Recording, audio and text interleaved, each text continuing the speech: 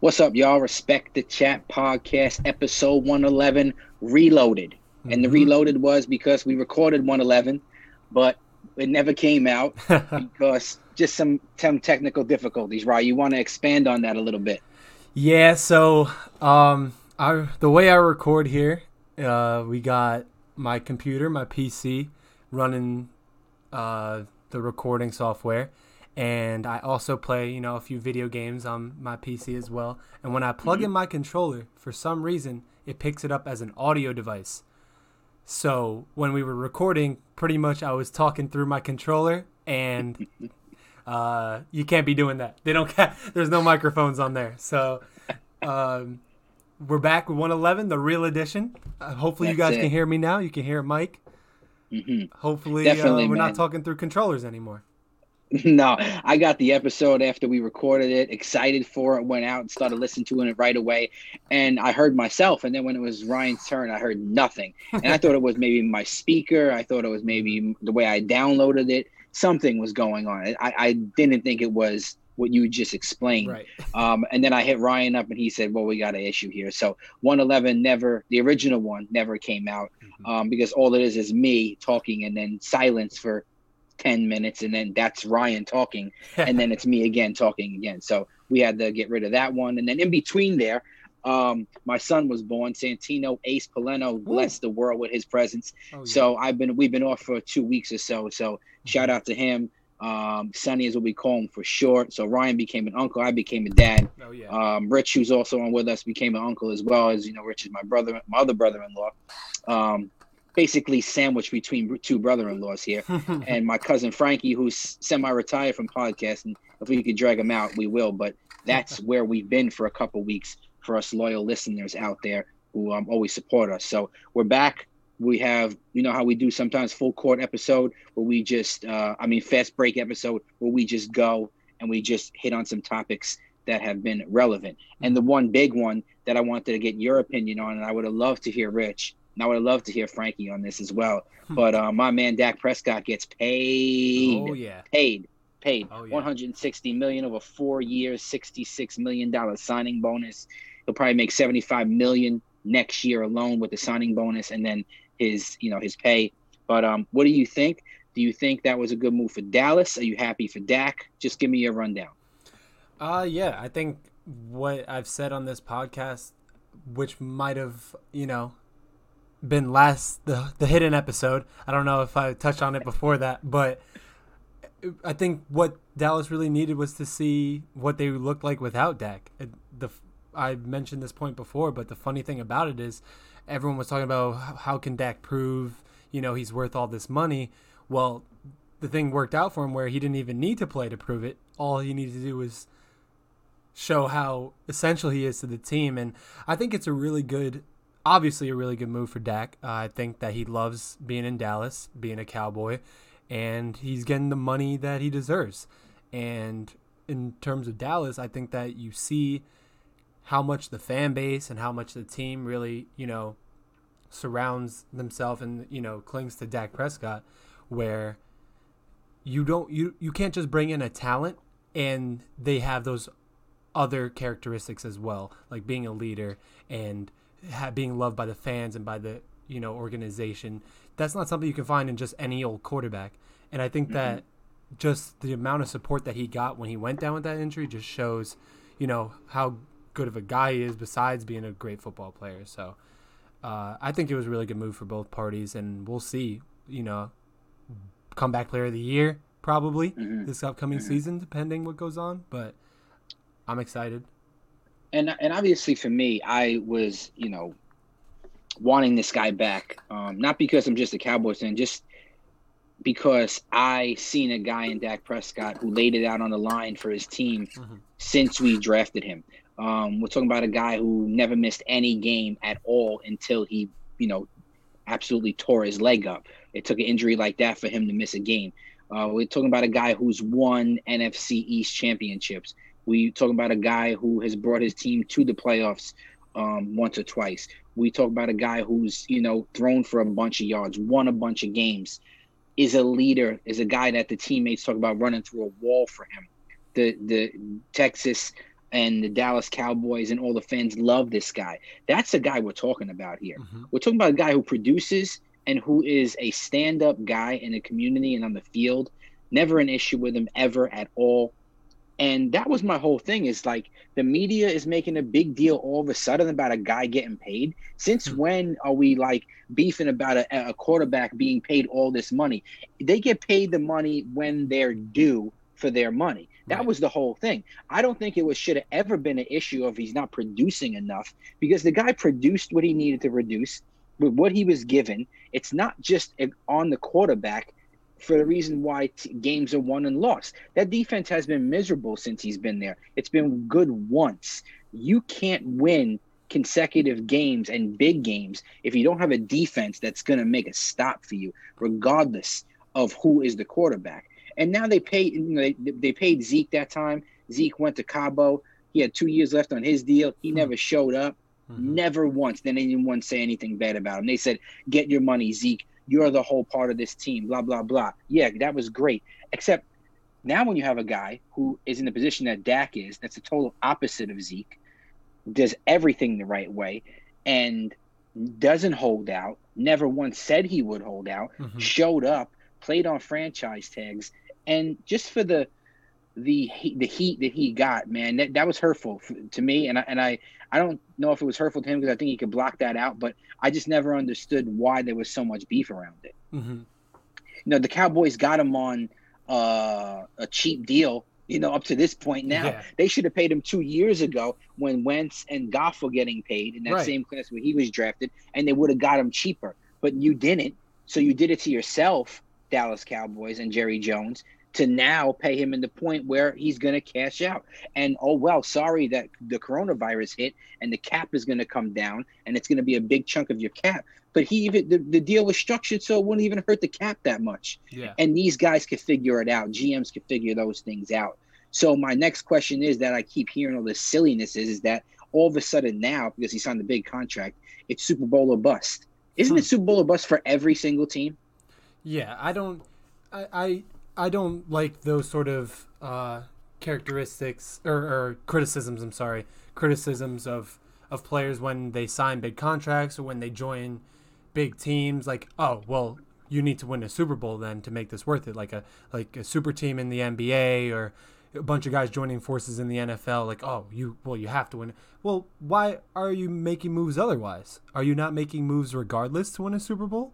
Are you not signing guys because you want to win a Super Bowl? You're just signing guys to have an average season and get kicked out in the playoffs. Every year you want to win the Super Bowl. So to say that, well, now you got paid, you got to win the Super Bowl now, it's like, okay, paid or not, I'm still going to try to win. Yeah. Is that not the end goal? Is that not what you're trying to accomplish? So I just think that it's silly that I completely agree with you that that's the standard to hold him to all of a sudden. That's been the standard you got to hold him to. It's not that's been the standard regardless of what contract he's on. If you're the starting quarterback for a team, like especially like the Dallas Cowboys, you want to be winning Super Bowls. You don't want to be, going 8-8 and barely winning the NFC East or barely making the playoffs and then being like, okay, well, I'm okay with this. No, you want to win every year. So right.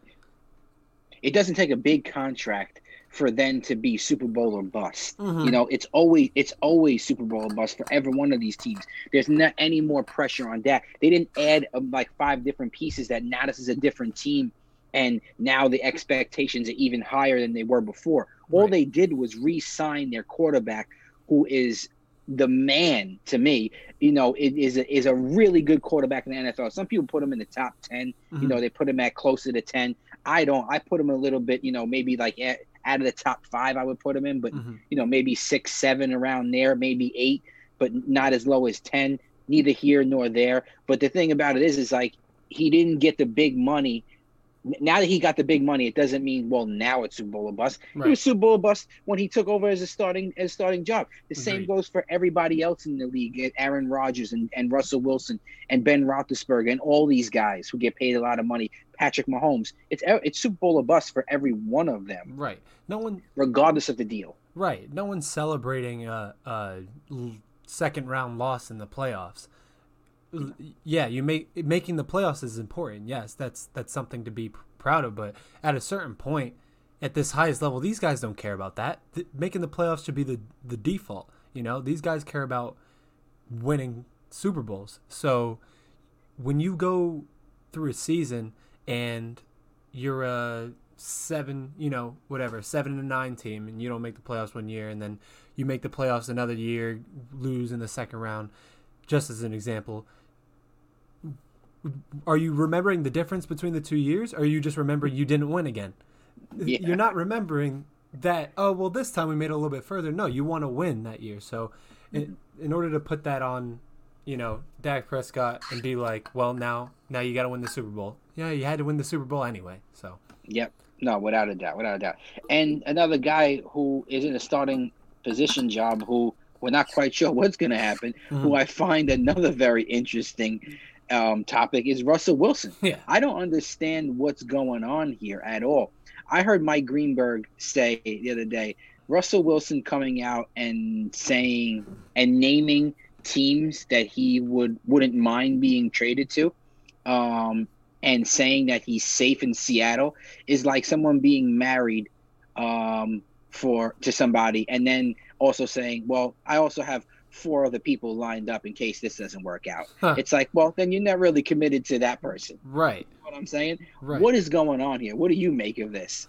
I haven't seen, too much research myself. I've been really invested in the basketball season, so I'm only hearing bits and pieces. I haven't done the full, research of his situation, but from what I've heard and what I've seen, it seems like he is entertaining like the rumors of could the Seattle be looking for a change, and he's like, all right, well, I know that no matter what, it's their loss. So if that's going to happen, then here's where I'd like to go. This place. But, if it works out and I stay here, that'll be fine too. I know they need me anyway. That type of attitude. And it's like, what does those sort of things do to like not even a locker room situation, but like the organization as a whole? Because then let's say you have another season that is disappointing, and these are the things that are going on in the off season where, your quarterback, your leader, is entertaining. He's like, oh, well, I could be here, I could be there. I don't know what type of effect that would have on that team. And then just to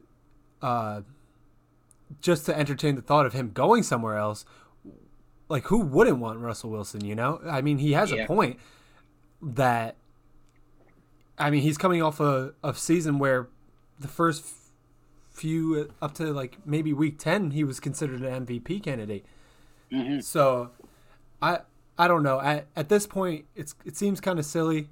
He did win them a Super Bowl, but he hasn't in a while been a true contender for the Super Bowl, at least in a few years. So it'd be interesting to see what they do, but I mean, I don't feel like that's where they're lacking. I don't feel like the moves they could be making, of all the positions they can improve on, quarterback isn't the one I'd be thinking of. No, and I never would have thought a guy like Russell Wilson would be disposable. Like, that's a guy you want to keep at any cost. He's saying it's offensive line issues. He needs guys to protect him, which I agree. He's saying he wants to be, this is what reports are, he wants to be more involved in the personnel and the people that they either trade for or draft, which I would give him all the power for that as well. Yeah. I would give Russell Wilson whatever he wants if I was Seattle or any other organization, if he was my quarterback, because he is the man that's going to make that team go. Of course, like I said before, the quarterback is one aspect, a big aspect, but he's not getting what he needs to be successful on the offensive side of the ball. He's getting what he needs to be successful for like the first 7 games. Yeah. Nobody wins a Super Bowl in the first 7 games. No. Nobody wins an MVP in the first 7 games. It's the back end. And once the year starts going on, this team starts getting worse and worse year after year. Seattle is not a threat to anyone. They haven't been a threat to anyone in the last couple of years. And Russell Wilson is frustrated with it, and I don't blame him for it at all. But I think what he's really saying is that I want to be at a place where I'm involved, I'm okay with being in Seattle, but I'm going to name these teams because I'm going to put some heat on the Seattle. Now, what Okay. does Seattle do? Does Seattle go get him what he wants? Or does Seattle say, man, you're making a lot of money. We can't make those moves, or we maybe think that you're not in the plans moving forward. Maybe Pete Carroll's going to be gone soon, a new regime in there. I don't see why a new coach wouldn't want to have Russell Wilson to step into. But I don't know if Russell Wilson it has in him to continue on playing for a team that's not going to involve him. I think that's a theme. Deshaun Watson with the same deal. He wants more of an input. Aaron Rodgers has wanted more of an input. Tom Brady has got input. I think that's why he's been successful. But these quarterbacks, they want say in who they're going to be throwing the ball to, who's going to be blocking for them, who they're going to hand the ball off to, things like that. And these teams really need to start doing that and get off the high horse of, well, we're the organization, we're going to dictate what's going on. Well, that's not going to be how it goes, because you may lose a Russell Wilson. I just don't understand why quite the teams that he named, though. I can understand the Cowboys. I can understand the Saints. I don't understand the Bears, which is, to me, seems like the one that he most likely may go to if the Bears can give up enough. They were saying that Chicago, just in the city, it being the city that it is, and the organization, he'd like it to make it an organization where they build that name back up in Chicago after he's playing, that he has opportunities in the front office and stuff like that, maybe. But I just don't know how you let a guy like Russell Wilson want to name 4 teams to be out of there, because you won't give him the simple things of an offensive line, and say in what he's doing. Yeah, completely agree. It seems like that's a good point, because I wasn't thinking about that. It's like maybe he lists these teams just to apply the pressure, just to let him know, I'm wanted by these teams, so these are the things that I want. And if I can't get them, then, and I don't see from an organizational standpoint why you don't do that. If this is your guy, right? Like you're saying, unless you're thinking that he's not your guy, but I don't see why not. Right. If this is your guy, why not give him the things he's asking for? And it's not like he's asking for more money. He's asking for some say, some input. He's their leading rusher. That's insane. That is insane. And most of it is because he's running for his life, not because he's a running quarterback. He's not a running quarterback. No. His runs are scrambles, where he just has to make something out of nothing. So, I mean, he has a really good point that why not be able to pick the guys that are protecting him?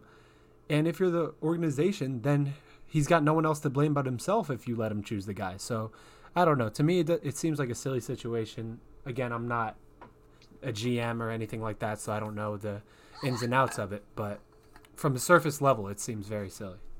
Yeah, and I think it's important that you brought up too. Usually these quarterbacks listen, I want more money, I'm producing more than what I'm being paid for. It's not it at all with him. He wants to win, so he needs personnel there. And it's been long enough where he's been the most sacked quarterback year after year after year, and this team continues to throw a bum offensive line out there to protect one of the best quarterbacks in the NFL, who they pay a ton of money to. Why not protect the guy who you pay a ton of money to, who, if you do give him protection, he's going to get cooking and he's going to show you what he could do? Doesn't make any sense. Right. I thought it was interesting also that the Kansas City Chiefs released 2 offensive linemen this week. One, a former number 1 in Eric Fisher. What are the Chiefs thinking, man? They didn't have an offensive line in that Super Bowl. They were without both those guys and lost. But they said to themselves, well, we're okay with those guys. We're okay with, once again, not protecting the number 1 guy. I didn't understand that. Yeah, I don't know. I have no idea. I thought maybe when I saw that, I thought maybe they were planning something else, planning to bring some guys that, were a bit better, maybe for cheaper, that they thought they saw some talent elsewhere. And then bolster up some other positions, because they're paying Patrick Mahomes a ton of money, obviously. One of the biggest contracts in the NFL right now, obviously. And so maybe that's what's on their mind. I genuinely have no idea what that move is, if it wasn't that. If you're releasing these guys, you have to be thinking in your head, okay, I know someone, I have an eye on someone better. I have an eye on a couple guys that we'll be okay with. And if you don't, and you're just going to go with these backups who had Patrick Mahomes running for negative 400 yards, I don't understand. It doesn't make any sense to me. So I guess that's one of those situations you have to wait and see how it plays out.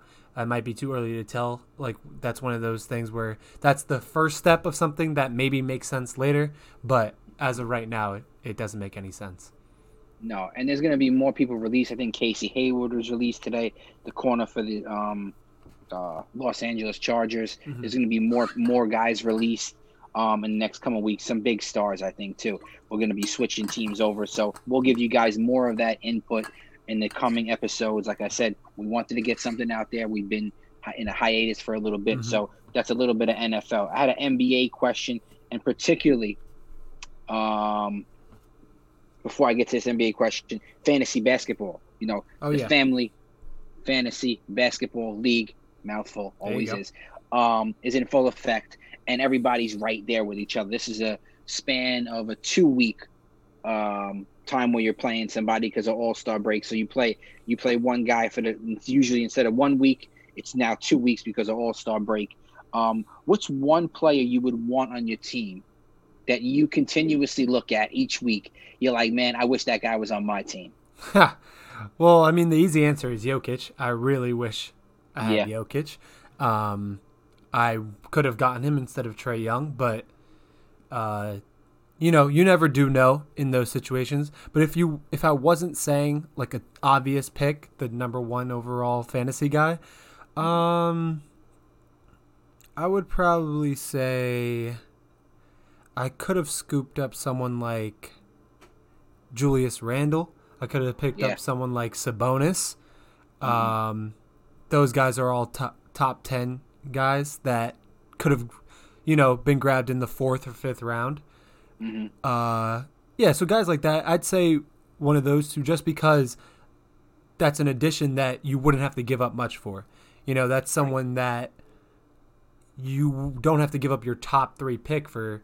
And those are the guys who are, the guys who have those guys on their team are doing the best because they're late picks that ended up being some of the top prospects. So, and that's exactly it. Those are the 2 guys that I had in mind, Sabonis and Randle, because you wouldn't have to give up one of your top picks of the guys that you got to then add also those guys later in the rounds where they really are such a great value. And Sabonis and Randle, they both play that, I believe, power forward center position. Does Sabonis as well? Yes, he does. Okay, where you could put him in there, and man, you're getting points as if you're getting another shooting guard in there, or another guard of some sort.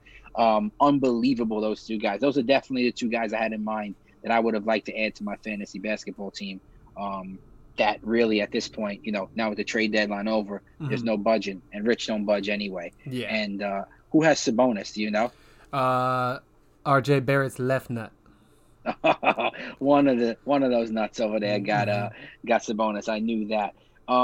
Before we get into a little NBA, because I want to know what you think about Blake Griffin going over to Brooklyn. Who is the most entertaining player to watch in the NBA? I seen this question asked on social media the other day, and I said, man, that's interesting. Who's the most entertaining player to watch in the NBA right now? Give me a top 3. Okay, top 3. No order because I can't do an order. Right. Kyrie Irving, Steph Curry, and I would say it's close between Dame Lillard and James Harden. I mean, how do you beat that list? Right. You know what I'm saying? How do you beat that list at all with no Durant playing? Yeah, that's tough right now. Obviously, LeBron James is having a phenomenal year. He's definitely got to be, for me, one of the most exciting players still to watch. I got to pick Jokic, though, too, man. Oh. That guy, what he could do at his size and his ability is unreal to me and unmatched, I think, out of any player I've ever seen in NBA history. Of a man who's that size, who could run the floor, who could play every position, who could shoot as well as he could rebound and pass as well as he could. it's like something I've never seen before. And I've been watching the NBA for a really long time, in early '90s into the 2000s, and I've never seen something like this before by this guy. And the crazy thing about it is he's one of the slowest, most unathletic players in the NBA, which yes, you don't usually, put that and phenomenal player in the same sentence. No, not at all. Not at all. And so for me, I would say LeBron, Jokic, and Luka Doncic. Those are Nice. The Luka man has to be in there for me. Obviously, like you said, Steph Curry is in there too. If we're expanding the list a little bit, and Irving, the handle is unreal. Getting to the hoop, being healthy this year, playing games, you see how tremendous of a player he could be. James Harden, always the ability to score the basketball is, unmatched. The NBA is in such good hands. So I just, the Luka, LeBron, and Jokic, to me is like a combination. Because LeBron at his age, to do what he's doing to me, I'm not the biggest LeBron fan, if anyone knows me, but it's just for his age and what he's doing and how many minutes and games he's playing back to back. Mm-hmm. It's crazy, man. It's to be at that level for that long, it's absolutely tremendous. So, get into Blake Griffin though and going to Brooklyn. What'd you think about this move? You think that's the best move for Blake? Best spot he can go? Oh, for Blake, absolutely. I mean, you're joining a team where in your final in your long career, you're, a favorite to win an NBA title or, a top contender to win an NBA title. And you have little to no pressure on you. You're not going to a place where you're that piece that they've been waiting for. You're going to a team where if it works out, it works out. If not, who cares? The team's going to be fine regardless. They didn't have to pay him a ton of money. They didn't have to, give up a bunch for him. They just signed him and see how it figures out. Throw him with the second unit. Let him run with Harden throwing lobs. Let him run with whoever on that team. And I think it works out really good for Blake Griffin. It's like you have no pressure on you. No one's expecting you to be, prime Blake Griffin. If you grab a couple boards, score a couple points, everyone's happy. So, yeah, no, I agree. I think it's a great place for him. I think anywhere else, they may have expected more out of him or needed more out of him than what he can give at this point in his career. I think Brooklyn is a place where he could come in with that second unit, even jump in with the starters every now and then, and just float around and do things, that other role players can't do. I think he's still very capable of playing good basketball. It's just, that athletic ability, that explosiveness, is not really there as much, but he's still a really good player. And if he could, kind of mold himself into a veteran type guy whose game, could be a pick and roll, could be a 3-point shot every now and then, grab a couple rebounds, play the role that really at this point of his career will extend his career, it would be great for a team like Brooklyn, but even better for him. I want to see him be successful. I want to see him, go out and, maybe get a chip before he's done. So I definitely like him being there. Why I picked him up in fantasy, because I thought he would end up somewhere where now I have a guy like Blake Griffin as basically a role player, a better role player than I'm going to get anywhere else off the waiver wire. It's just about how many games he plays and when he plays is going to be the real thing. Do you think that Brooklyn really said to themselves, because now that San Antonio, parted ways with LaMarcus Aldridge, you think Brooklyn would have done better with waiting it out and grabbing Aldridge? I don't know. I think that's another one of those scenarios where you get a guy in Blake Griffin. Yeah, sure, if you wait, maybe you can grab a guy in Aldridge, but like I was saying before, it's not like they're expecting a ton. They're not looking for another superstar player. They're looking for a guy who can play his role, doesn't need the ball, doesn't need, a ton of spotlight. And not saying that LaMarcus Aldridge needs those things, but like it's like apples and oranges, It's I don't think one would have been better than the other. It just all depends what they need him for, and I think that Blake Griffin will fit the role just fine. Marcus Aldridge fit it better? Maybe, but I think LaMarcus Aldridge still thinks he has, some superstardom left in his career where he could be like the opposite of what I was saying before, where if he does go to a team, he has that little bit more to offer than Blake Griffin would have, where he can be that, that go-to big man, could score a few points. So I think that would be my take on that. Yeah, I like that. Kyle Lowry, they're saying, is a highly sought out player right now in the NBA. John Collins from Atlanta, another guy that people want. They're saying power forwards are really what teams need in the NBA right now. And John Collins fits that, man, with that guy's youth, age, and athleticism. If he could end up somewhere, he can make someone very, very good, a team very good. I would love him in New York. I would absolutely love if the New York Knicks were able to snatch him up, place him with Julius Randle, Derrick Rose, and the rest of those guys over there who are playing 500 basketball right now and who are in about the fifth, sixth spot in the East. Man, this is crazy. New York Knicks fans think this is like the championship for them right now, man. And if they can get a guy like John Collins and add him to that team, wow, man. I think Kyle Lowry is a guy who ends up maybe in Philly or ends up, maybe in Miami, maybe somewhere like that. A team where they can give him a little bit more money. That's where he ends up. But John Collins, I think on the deal he's on right now before he gets paid is going to end up somewhere on a rent, but that could really put a team in another level that they could say, listen, convince him to stay. We made a run here. Let's make a real run next year with a full camp and everything like that. Yeah, I like that. Yeah. No, I was just gonna say I like these guys going to different teams. Especially John Collins. Doesn't look like Atlanta's gonna put anything significant together in the next couple of years. They have a few pieces, but I think somewhere right now a team could use John Collins, especially in the right way. And him and Trae Young has had some falling outs as well over the season that we've seen. So I don't know where I would like to see him. I can tell you what, I definitely don't want Knicks fans to get any more excited. So I'm okay with him going somewhere else. But Kyle Lowry, he's done everything for that Toronto team. It's definitely time for him, to move on, get paid, do whatever he has to do. I think that the Raptors are, respectful of that he's given his entire career to them, and he's remained loyal to them when there's times where he couldn't have been, even when they've been struggling. So I definitely think that Philly would be a nice place for him. I'd like to see him there, even though I'm not the biggest Philly fan. I think that'd be a good spot for him. Like we've been saying, get Ben Simmons off the ball, maybe. Who knows? Maybe something else could develop there with him playing a different position, but especially with Embiid hurt right now, maybe you get a little more offense in there. Not a big man, but maybe they make a move for Aldridge over there in Philly.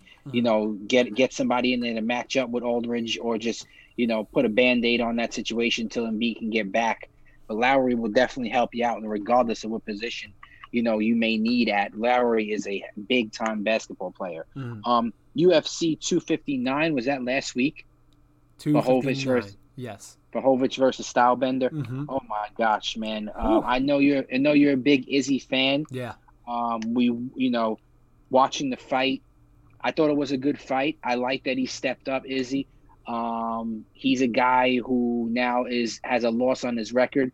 But for me, as a fan of the UFC, I've always felt this way. If you take a big challenge, losses mean nothing to me whatsoever. Yeah. That was a huge challenge that nobody is willing to take, especially with the hype that he had, Adesanya, to step up to 20 pounds to fight Jan Blachowicz, who, put the world on notice, in my opinion. That guy is a real deal problem at the light heavyweight division. I think he's going to hold that belt for a little bit. He's going to fight Glover Teixeira here coming up soon.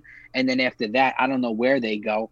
Maybe Alexander Rankic maybe in there, or if somebody else comes up in between them. But as of right now, Jan Blachowicz is holding down the lightweight division. Izzy fights anyone else in that division, I think he wins and he becomes a double champ. Yeah. But Jan Blachowicz is a force to be reckoned with. And I didn't realize how much of a force he's to be reckoned with until I seen him go against a guy who I hold in huge regard in Adesanya, who could fight at multiple weight levels.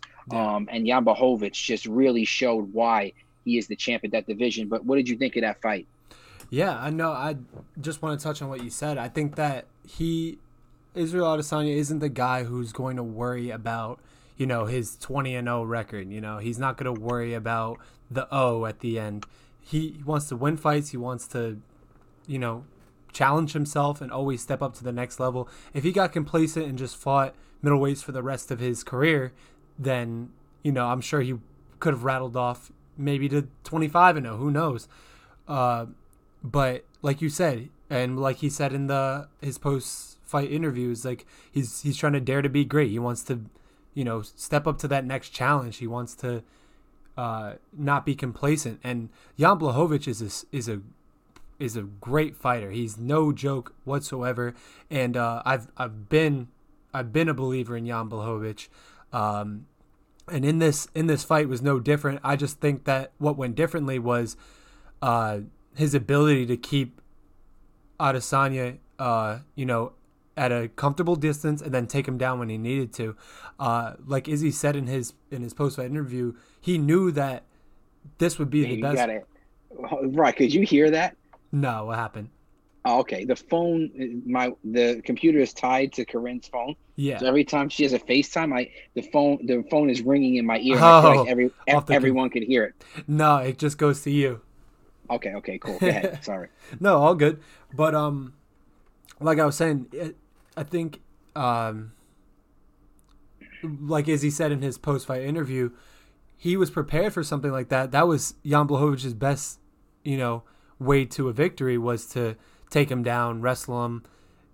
He's obviously the much bigger fighter, and that just seems so obvious that I thought that Izzy would be more prepared for that. And he said that he was prepared for it, but for some reason, whatever, his legs were a little bit tired. He said he had to watch the tape. Maybe he got cut down a little bit more than he thought he was, taking damage to his legs and his lower body, so where he couldn't scramble as nice as he, practice and train to be able to get out of those positions. Because I think that if those fights, if he defends some of those takedowns, and even if he gets taken down, if he gets out of them, they don't seem as big as being taken down and laid on and, completely dominated on the ground and in the clinch. Then maybe it'd be a bit of a closer decision. I don't know if he still would have won, but that's the way that I saw it going. And obviously Blachowicz was just too skilled, too strong, and he was able to close it out. Yeah, man, what a great fight to have at that light heavyweight division. A guy coming up 20 pounds in Adesanya, who everybody got the hype around, and Blachowicz, a guy who's really trying to start to make his name in that division. I think this fight keeps both of those fighters really, really popular in the UFC, and just tells you that each division has champs in it that are unbelievable. I just wanted to touch on one more thing about that fight, and it came to my attention when Jan Blachowicz was speaking. I thought it was really interesting was that Joe Rogan asked him what was different about this fight than maybe you were expecting coming into the fight. Did it go as planned, or was there anything different? And I think that this speaks volumes to how successful Izzy's been at the middleweight level. He said that he was a little bit slower than he predicted. Maybe he thought he was going to be a little bit faster because he was lighter, but he hit a lot harder than he was expecting him to hit. So I think that all these middleweights are coming in thinking that same thing. Maybe he's going to be quick, he's going to be precise, but he packs some power that he'll put on you, that if you're not a big guy like Jan Blachowicz, it's going to put you out. Those counters are going to put you out. So some of those punches that Blachowicz was taking would have put plenty of middleweights out on the ground cold, and he's getting his hand raised. But I just thought that was really interesting when he said, he was preparing for a little bit of a faster fighter, but he hit a lot harder than he was expecting. So I thought that was really interesting. Yeah, no, I agree. I totally agree. And that was something that me, Rich, and you were talking about leading into that fight. And Rich was saying, Blachowicz's weight, 20 pounds, it's gonna it's gonna it gives him an advantage. And I was saying it gives him an advantage in the grappling sense, but like you said before, I thought that Izzy would prepare for that, and play that distance. I think the smaller cage played in Blachowicz's advantage, that Izzy can't get his distance that he was looking for, and kind of use the whole cage to have Blachowicz chase him around a little bit and then counter off of that. Right. But we were saying that Izzy hits really hard, and Blachowicz just brought that, gave that even more validity. Is this guy hits really hard, and I just think Blachowicz, him saying that he thought he was going to be faster than what he was, I just think Izzy didn't get off the punches that he needed to and the combos that he needed to. But at middleweight, Izzy is extremely fast and is extremely powerful, and that's what I think makes him so dangerous. I just don't think that he could have got it off in that fight against Jan. Jan has a lot of power. I think Izzy was very, very aware of that as well. But definitely a good point to bring up. And middleweights, that's why they're scared of this guy. That's why you got to be careful with this guy, is because he can counter you with a huge amount of power that even light heavyweights are recognizing. This division. Listen to these fights coming up in this division: Marvin Vettori versus Darren Till, Kevin Holland versus Derek Brunson, Robert Whittaker versus Paulo Costa. All those fights are in the middleweight division, and one of those guys are going to fight Izzy. It's going to be I hope it's either, I really want to see either Marvin Vettori or Kevin Holland versus Izzy. I would love to see one of those two guys. Kevin Holland would make an absolute amazing main event with Izzy. That would be crazy. Marvin Vettori is a great fighter, man. He's another guy who I'd love to see in there. Darren Till, I mean, you know what Darren Till brings. If he could actually put it together, that would also be, there's so many great fights that are going to be in that power-packed middleweight division. Definitely. What do you make of this Aljamain Sterling knee to the face, winning the belt? That was tough to watch, man. That was insane. Peter Yan to lose that way. Yeah, that was just crazy. And it's like it stinks, and it's like, as just watching the fight as a fan, it's like you never want a fight to end that way. But it's like, if you're Aljamain Sterling, regardless of what people are gonna say, he's gonna, he knew he was gonna win the belt if he just laid down. And if you got to think about more than just winning a belt. If you get up in that fight and you know that you don't have your wits about you, and you can't stand on your own 2 feet or walk under your own power like he couldn't, a guy like Petr Yan is not gonna take it easy on you. He's gonna come at you even harder, knowing that he's going to put you out cold, and maybe now you can't fight for another year or so, 2 years, because you just took that much damage. It's an illegal knee, If you don't want an ending like that, don't throw an illegal knee. And I know they're saying I know he's saying he asked his corner, and he's saying, what do I do? And they're telling him to do that. And it's easy to get caught up in the moment. I've never fought a professional fight or anything like that, but you know the rules of the fight. You know that this dude is on the ground. You can't just knee him in the head. You can't do those things. So I don't know. It's he, as soon as they put the belt on him, he threw it off. He's like, I don't want this. It's unfortunate, but I don't think that he was putting on an act or anything like that. I think that he got kneed in the head, and regardless of whether he could have fought on or not, he shouldn't have. Yeah, and I think the controversy is that afterward he was posing with the belt, and he was doing different things with Henry Cejudo, and they were taking pictures and facing off together. So and there was no sign of a concussion or anything like that. But I definitely think it would have been dangerous for him to continue on. I think the ref should have made that choice for him. I don't think a fighter is able to make a choice like that, given that moment, a conscious decision of what they should be doing. Because I think you can go one of two ways. It's like, well, okay, I'm just going to get this belt and get out of here and take this disqualification. I think the other one is like, well, I don't want to win the belt this way. I'm going to get up and figure this out. And really, you're more hurt than what you're, recognizing, and you're going to get hurt even more, like you were saying. I just think it's an ugly situation. I think Yan really needs to be better at knowing what he can and can't do, and not ask his corner what he should be doing. He's a grounded opponent. You cannot kick him or knee him in the face. You could punch him, Yeah. You could have punched. You could have cracked him in his head, which he had him at that point, which he could have really unloaded on him. Why knee? The knee. I know maybe it was just people say it was could it be a natural reaction, but it wasn't a natural reaction because he asked his corner what he needs to do. What he was about to do. He had the time to think about what he was doing. You know what I'm saying? It's like, how do you call that a impulsive decision? It wasn't. He was conscious enough to ask his corner what to do, and then actually did the opposite of what they told him to do. They told him to punch, and he kneed. So I don't know. I maybe have a lapse in that time there, but that is such a great division that now gets kind of like clogged up with having to see this rematch. You got to see this rematch again, and with T.J. Dillashaw coming back and Cody Garbrandt maybe fighting soon. Jose Aldo fighting in this division. Guys like Corey Sandhagen, who's on a tear. You know what I'm saying? Coming through the ranks. It's like now we got to wait this out again. That kind of stinks. So it was just that was kind of a failure of a fight, but we'll see how it goes. I think they're going to do the rematch. And the thing about it is, about like the stuff about posing with the belt and no sign of concussion is like you just fought, and you were losing, and that's a terrible way to win. But that doesn't take away from all the training and hard work that you did to put yourself in that situation. And if you have that adrenaline pumping, you don't know you have a concussion without all those sort of tests.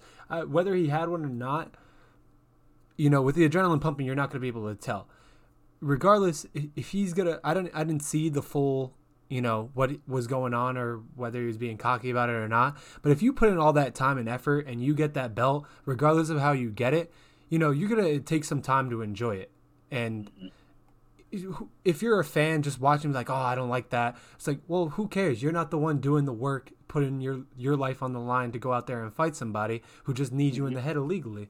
And it's like, I'm not even I like both these guys. I'm not saying from one perspective or another. I just seen so much hate for, how it went down just because he was losing. And it's like, to me, it doesn't make sense why there's that much hate, where it's like, it's an illegal strike. He put in the work, and yes, he was losing that fight. He would have lost that fight if, barring anything catastrophic. But if you win the belt, no matter what, that's an accomplishment, and you're going to enjoy it, because who knows how long he'll have it. If they have this rematch and Jan gets it back, he's not getting another shot for a while. He's going to have to work his way back up. So I don't know. If that were me, maybe I wouldn't have made it as public, but I definitely would have enjoyed all, the fruits of my labor. I worked that hard, and not the way that I would have liked it to go, but it doesn't take away from all the training you do. Right. No, definitely. Great card that they put on the UFC. Great card tonight, and we'll end after talking about this.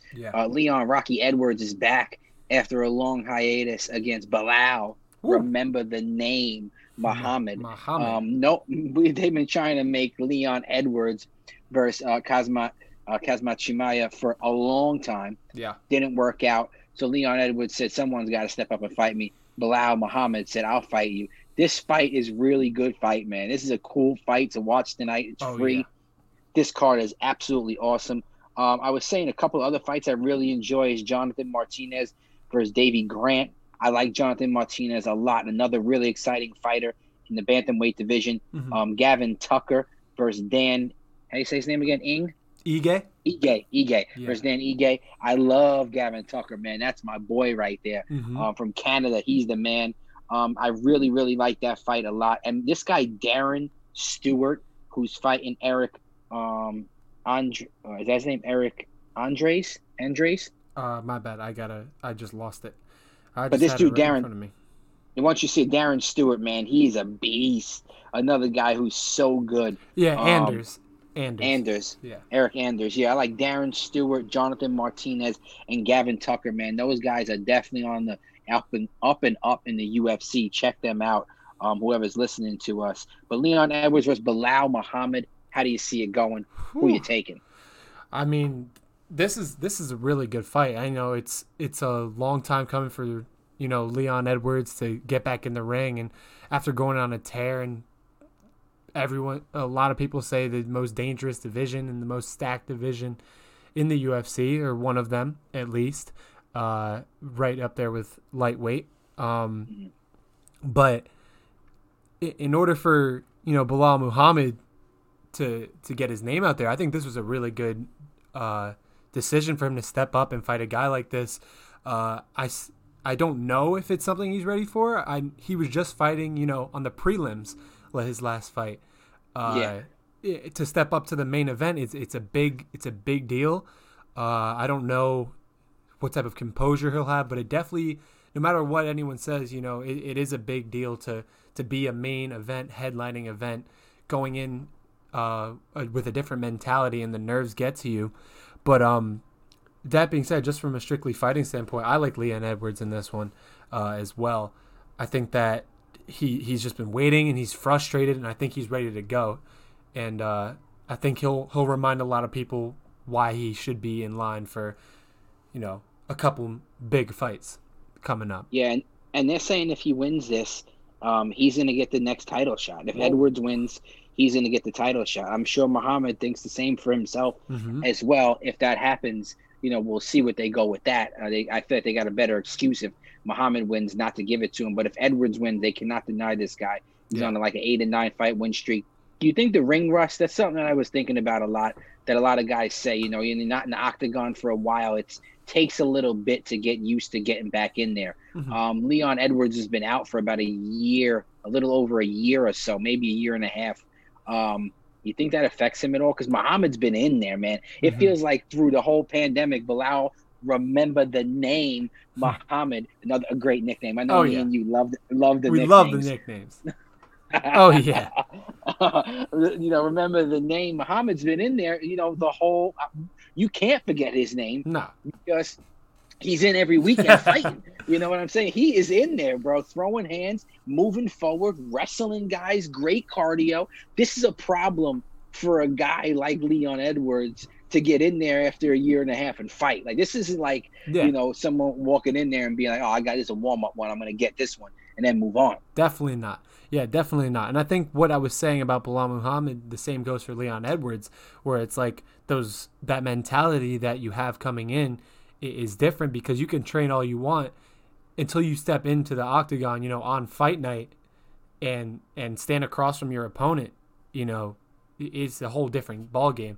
Sometimes some fighters get, too hyped up, too hyperactive, where they gas themselves out too quickly, and that's the type of thing that I think you get from the ring experience, where it's like, how to pace yourself because you've been in the ring, you've been fighting for consecutive amount of time. Sometimes that, I feel like that can, be lost in your memory of, okay, I got to control this. I know when I can do this, because it's different, like we were just saying, when you're actually in the event. So that'll be interesting. So Bilal stepping up into the spotlight, and then Leon Edwards coming back. I think those are two things that, if they can get past those mental barriers, both guys will be super prepared for a really good fight. Oh, absolutely. Absolutely. And we love y'all. We appreciate y'all. Respect the chat is up in the building. We're going to be more consistent. Sonny Boy is here. He's born. Thank everyone for all their best wishes and love and appreciation that they have shown me and my family over this time. Man, this is a great time, man. To be a dad is something I always wanted to be for a really long time. And, God has blessed me with an amazing son, man. This guy is, besides, not getting sleep for the last week. And changing diapers and being peed on and stuff like that. The rest is great. The rest is absolutely great, man.